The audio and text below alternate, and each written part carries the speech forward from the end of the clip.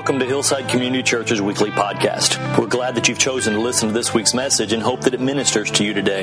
Hillside's located in Keller, Texas, and if you would like to know more about us or to listen to previous recordings, please visit us at yourhillside.com. And now this week's message. Okay, I got a couple of... I want to remind you of the idea of calling and the definition that we used last week. I have that slide. This was from Os Guinness. I really like it. God calls us to himself so decisively that everything we are, everything we do, everything we have is invested with a special devotion and dynamism lived out as a response to his summons and his service. I think some of that will come out a little bit more in terms of what that means. But obviously it encompasses your whole life, which has to include your work. And remember last week I told you that somebody sort of figured out that you'd be in church maybe 5,000 over a 40-year period, 5,000 hours, and somewhere in the neighborhood of 95, give or take, depending on your job, 95,000 hours. I mean, obviously, your kingdom life has to include those hours and what that means. And so bringing some significance to that is what we're trying to do. We said that in Colossians 3:23, your memory verse, which we have.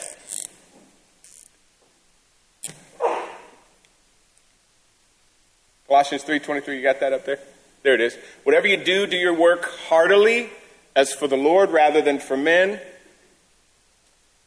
So we said a couple of things about that verse. I just want to put that picture up here real quick, and then we'll use it for the rest of this. So I sort of picture, and I like picturing a text. It helps me.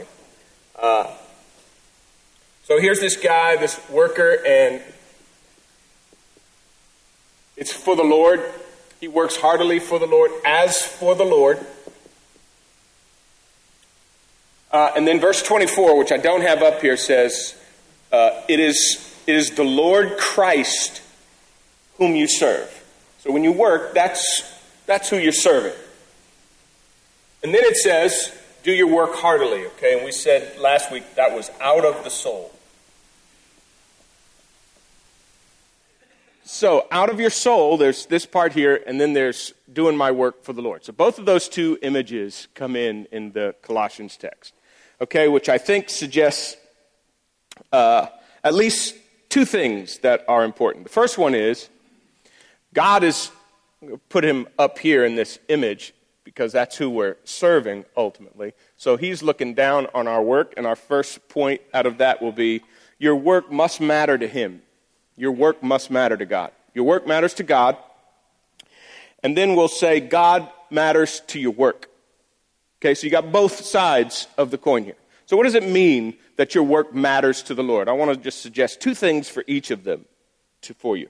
And I've read about 3 books for this thinking that are sort of informing my mind on this. And what you gather real quickly is God really does care about your work and that you're ultimately serving him. He created work at the beginning in Genesis. Work before there was ever a fall. So work was always a part of the scheme and design for man based on who he is and what God's accomplishing in the world. And then even in the new heavens and the new earth. If you read Isaiah and you read texts that describe, the new age, you see there's lots of things going on. There's still work going on. It doesn't go away because we enter into an eternal reality. So work stays a part of this thing as a dimension of how we interact with each other and how we serve God. Both things. And it was interesting for me to learn about Martin Luther, who is our great reformer, when he sort of went against the Catholic Church for numerous things. One of them was this whole issue of work. Like he was really bothered by the fact that the Catholic Church felt like everything they did was spiritual. What anyone else did in the world wasn't. So if you weren't a priest, and if you weren't a nun or a monk, your work was somehow just less spiritual, less sacred. And so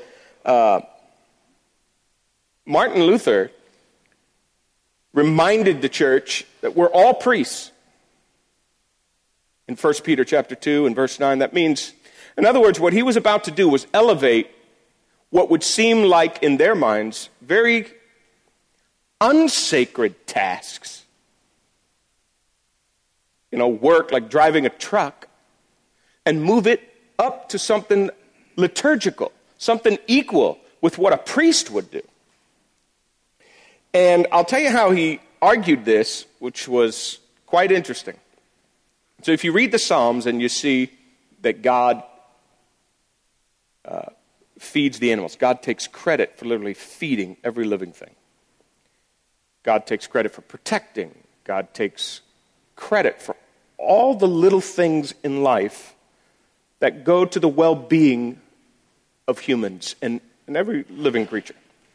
And so when you read Psalm 147 or Psalm 145, or even read the Lord's Prayer, and God's going to provide you with daily bread, where are you going to get that bread? Well, Martin Luther would say,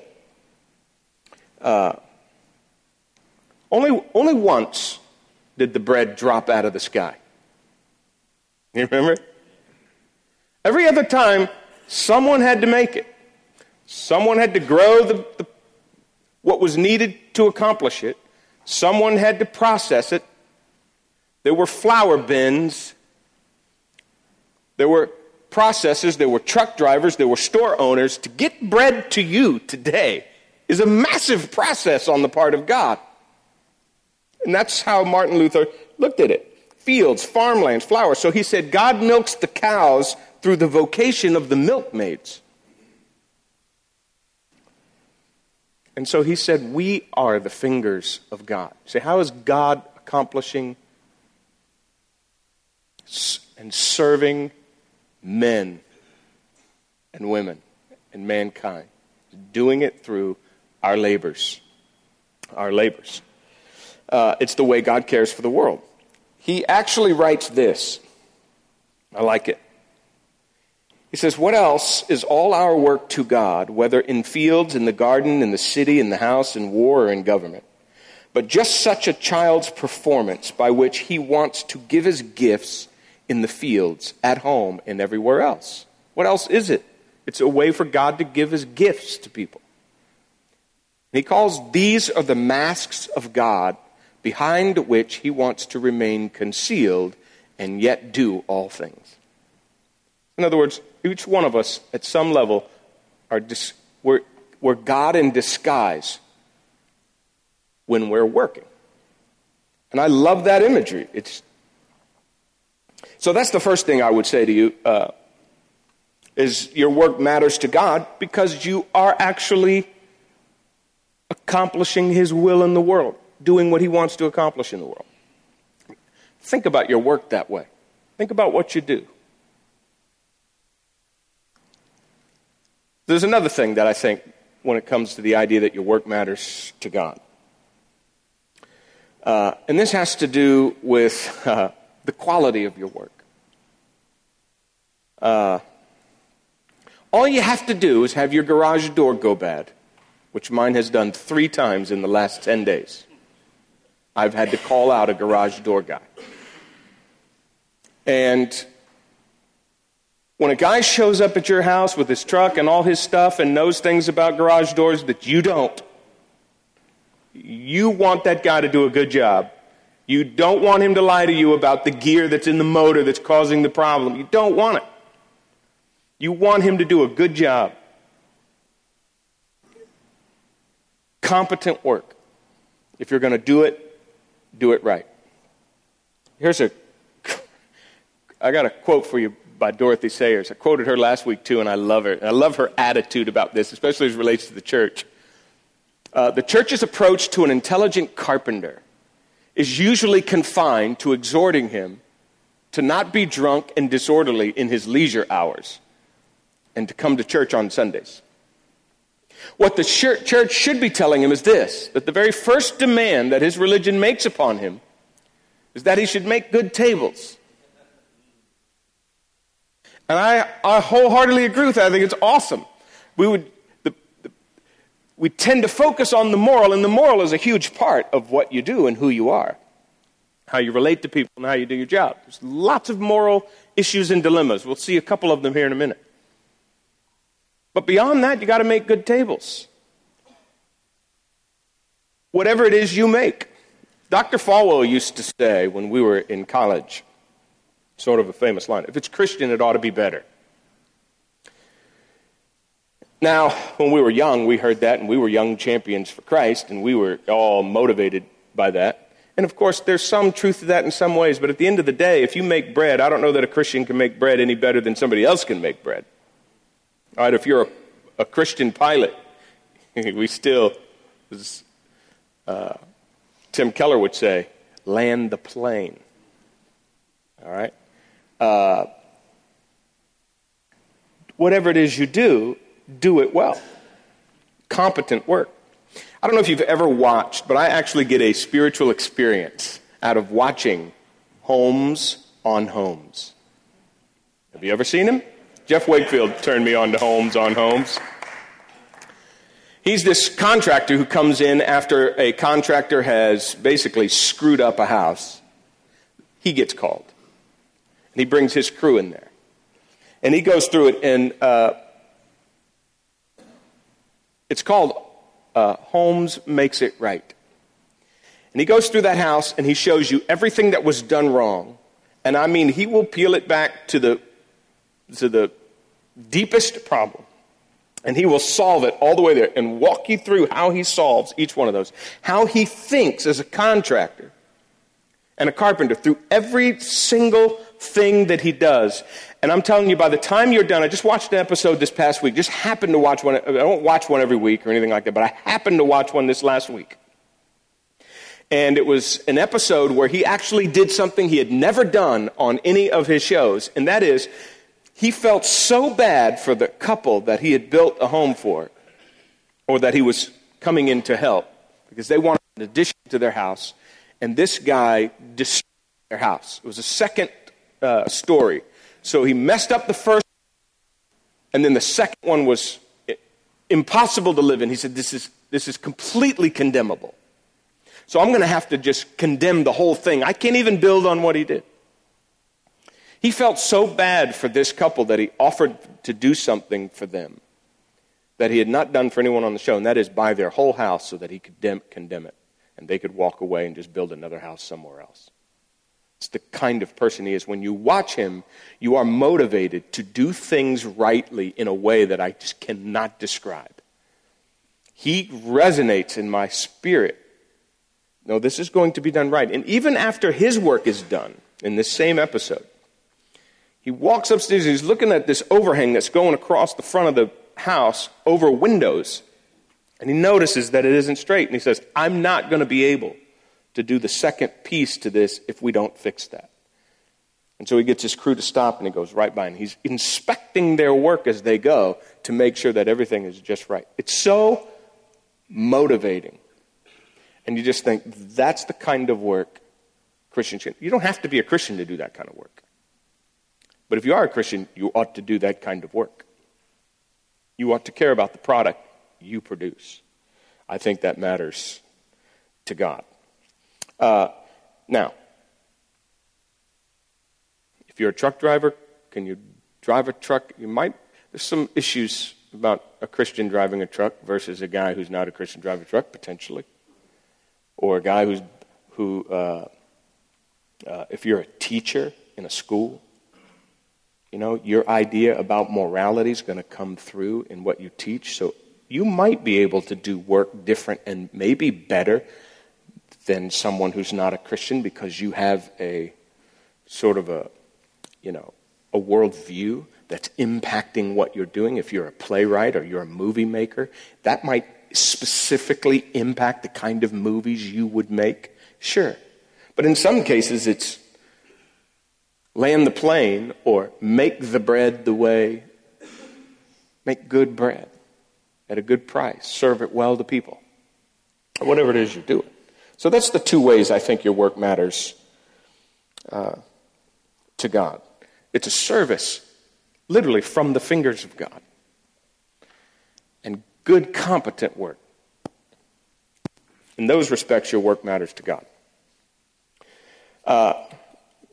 And what about this idea that God matters to your work?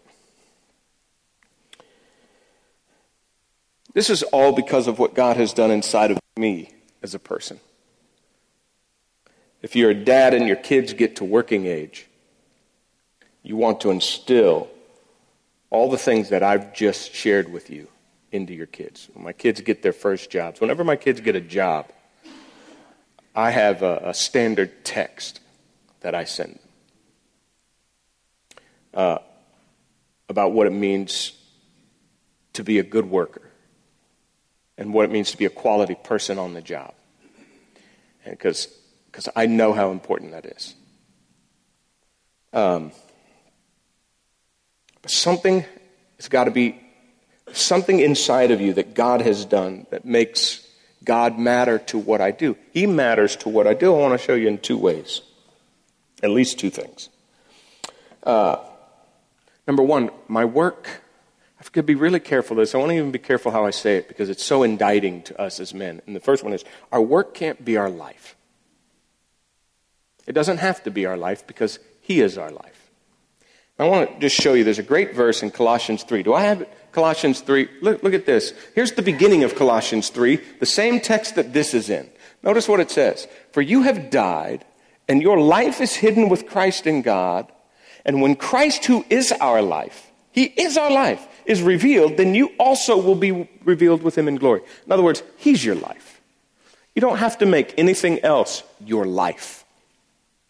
This is a really important point for most of us as men, because we can easily make the mistake of idolizing our work. We can idolize our work. We can become workaholics. We can find our identity in our work,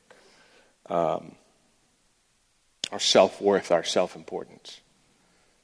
And I know this feeling. All the ones that we've shared so far, whenever I'm doing my own work, it's spiritual work, but it's still work.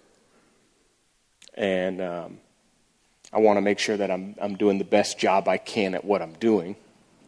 On the other hand, it's real easy, and the church makes it easy for a pastor, because he's pastor no matter where he goes.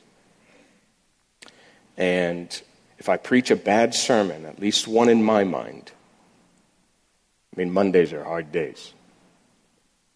And I did that about 2 weeks ago.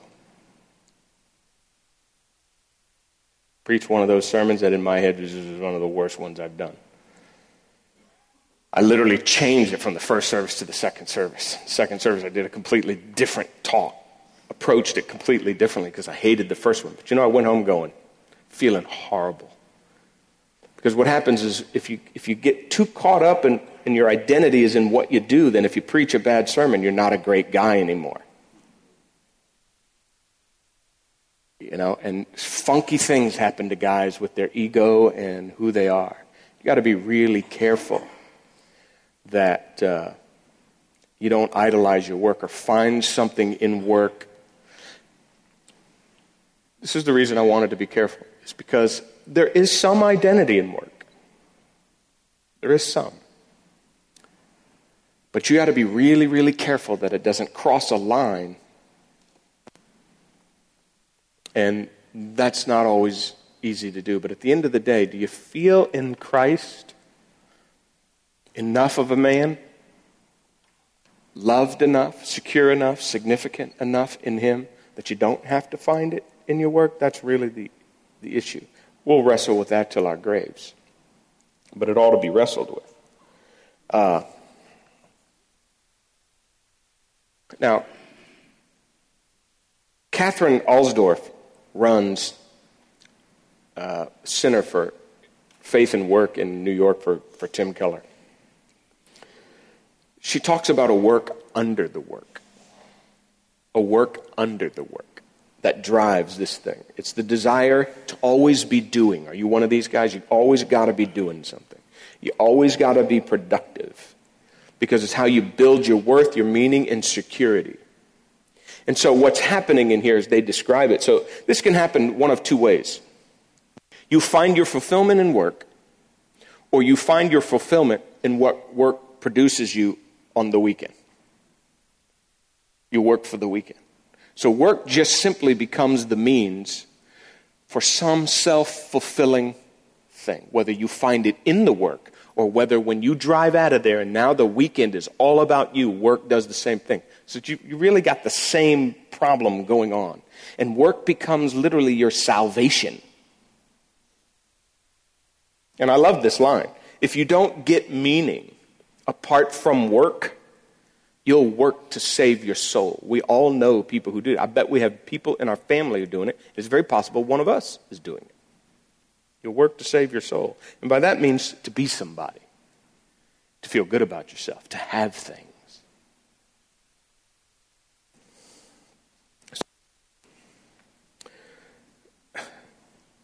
Martin talked about finding a sense of self apart from work. Now, I will tell you, it's a great struggle of mine. And I'm sure it is for you at times. But he talked about knowing some doctors. And he said when they died, they could have an epitaph that literally read, "Born a man, died a doctor." Because they got their whole sense of identity from their work. The other thing Luther did that was so great, you identify yourself spiritually. Because remember, he was the father of justification by faith. You're justified by faith, not by what you do. You're saved by grace, not by works. He applied that to work and said, so you don't have to go through life justifying yourself by what you did, because Christ has already done that for you. In other words, your identity is so wrapped up in Christ. Your life is so hidden in Him. You can still do good work. You can still see your, but you don't have to get your identity from it. That's a challenge for a guy. But it's a good one, I think. I was just watching we didn't have elder meeting this past Wednesday night, which we normally do, so I don't ever watch any TV on Wednesday night. Came in the house, and it just happened to be on. No one was really in the house.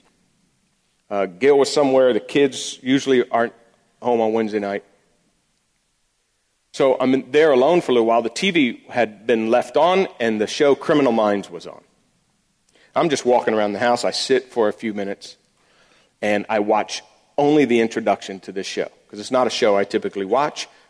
So, but it happened that there was a scene going on. One of the Criminal Mind guys, one of the characters, is sitting at home and at a kitchen table with his wife.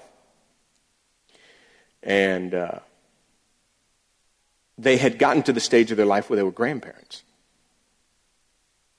And she's sitting down across from him, and she is saying to him, you know, we're entering a stage with our grandparents, and you could hear them in the living room. And she said, I want our lives to change. I want to invest in our grandkids. And she confronts him on his workaholism. And he's saying, and this would be a typical man, but I'm sure it didn't happen. Why didn't you tell me? I'm sure she's communicated it over the years.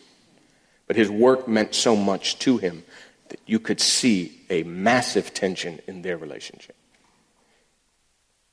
And he says, why didn't you tell me? And she says, would it have mattered? Just then, one of the grandkids runs and jumps in her lap. And there's this awkward silence in the film, and his phone rings.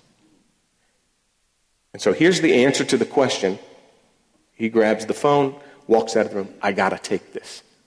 And he walks out of the room. Now, he could justify himself, and if you're watching the show, well, hey, he's got to go save lives. There's a creep out there hurting people, and I got to go find him. I get you. But at some point, there's got to be a disconnect from your work. Internally, personally, spiritually, and even relationally. And I don't know what that is for you.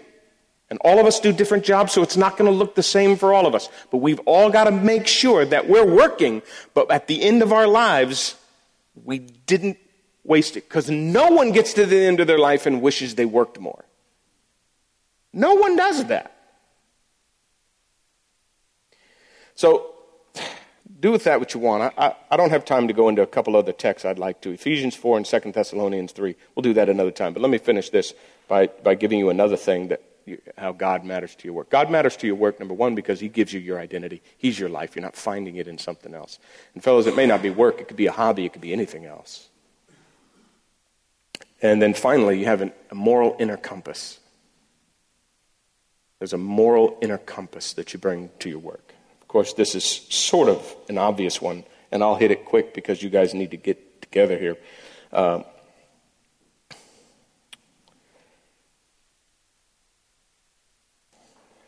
Probably on a regular basis, the guys that I meet with that don't work in the church, work somewhere else, work has its own ethical dilemmas, but I know you're facing them all the time.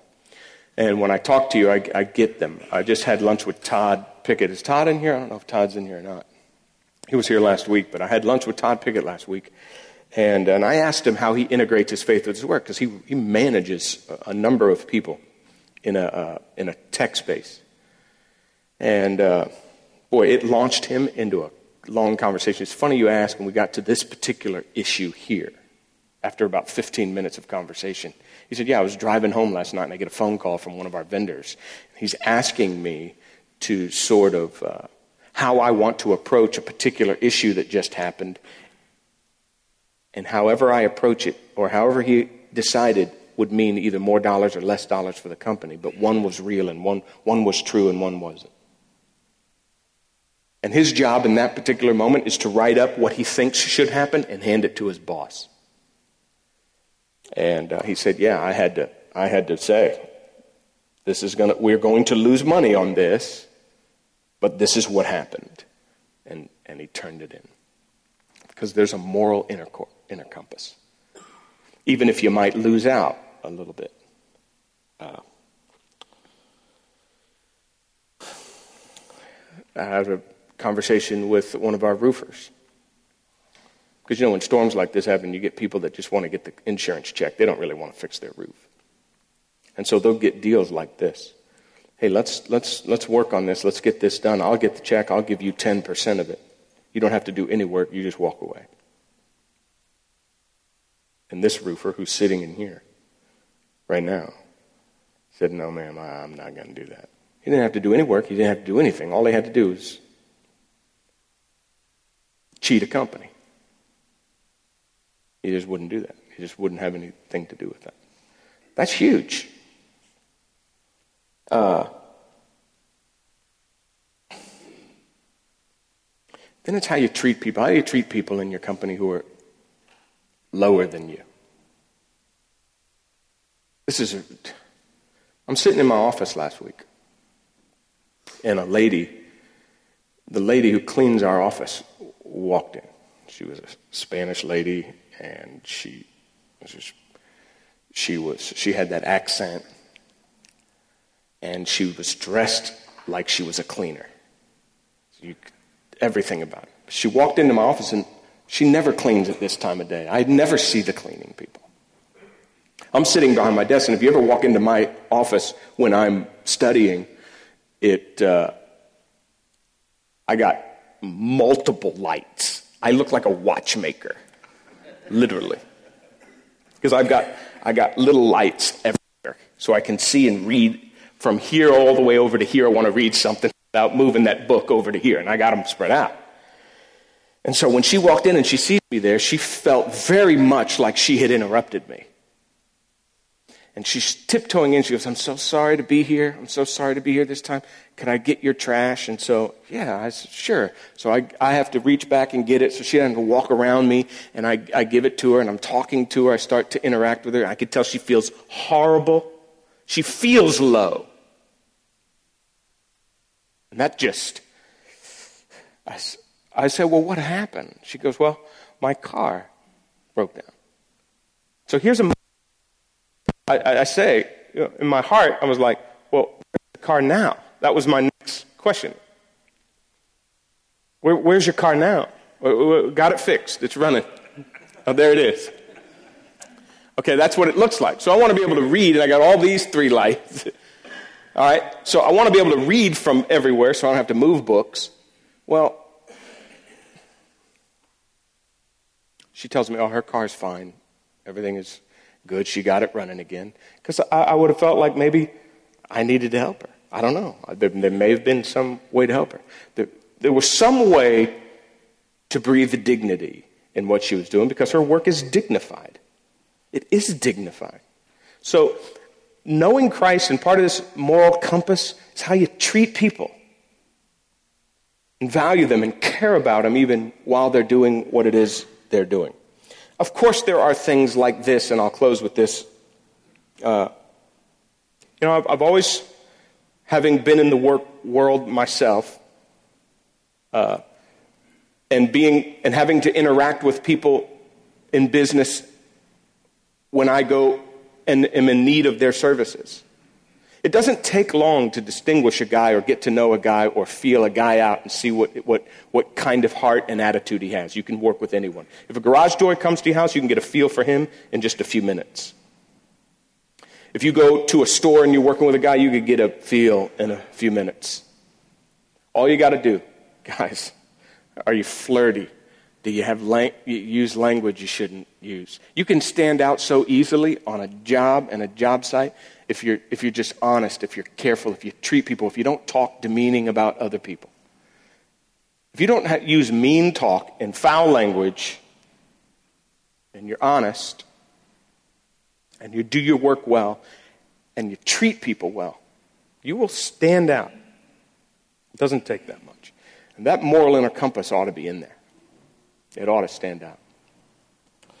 So those are the things that come to my mind. I wish I had more time. Let me close with this verse, Proverbs 11:10. It reads like this. When it goes well with the righteous, literally it reads, when the righteous prosper. When the righteous prosper, and I'll tell you what, this verse is the Amy Sherman has written a book called Kingdom Calling. And the whole basis is this verse right here. When the righteous prosper, the city rejoices. And when the wicked perish, there is joyful shouting. And she makes the case of who the righteous are. And they're the gatekeepers. They were the ones that stood outside the gate and monitored everything that happened in the city. So they were bringing to the city. And the city loves it when the righteous are running things because they're equitable. Because they're moral. Because they know the city will benefit when the righteous prosper. And Derek Kidner, one of my favorite commentary on Proverbs and Psalm.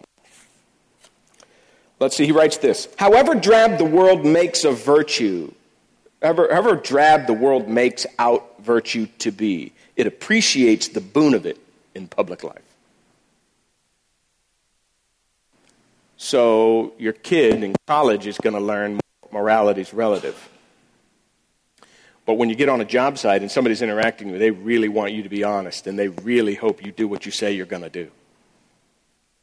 And the city rejoices. What if we saw ourselves as gatekeepers? That when we go out into the city, in our little part of that city, righteousness is being done. Because these are guys in right standing with right behavior, and they bring to their work and their service to people something competent and something moral. What if we saw ourselves as gatekeepers? Literally the fingers of God, wearing a mask, God disguising himself behind me. God disguising himself as me to pull off what I do in work. Father, I pray for these men because what we've just talked about in here will, some of which, Lord, is not that hard. Just because of the newness and change you've brought to our lives. Some of it is very challenging. And some of these guys in here might be in challenging dynamics right now, making massively important decisions. And I pray you'll lead them, especially as they talk to each other. And guys, if you just look up, you're sitting around and you got an ethical dilemma. One of you at least has an ethical dilemma you're facing right now that maybe this week you got to decide on. Hey, listen, use your community group in the circle that you're with right now to help you. Hey, what would you guys do in this situation? Let's help each other be gatekeepers. You don't know what to do in a particular situation. Feels like get help. That's what we're here to do for each other. All right. I guess you need No way out, no one to come and save me. Wasting a life.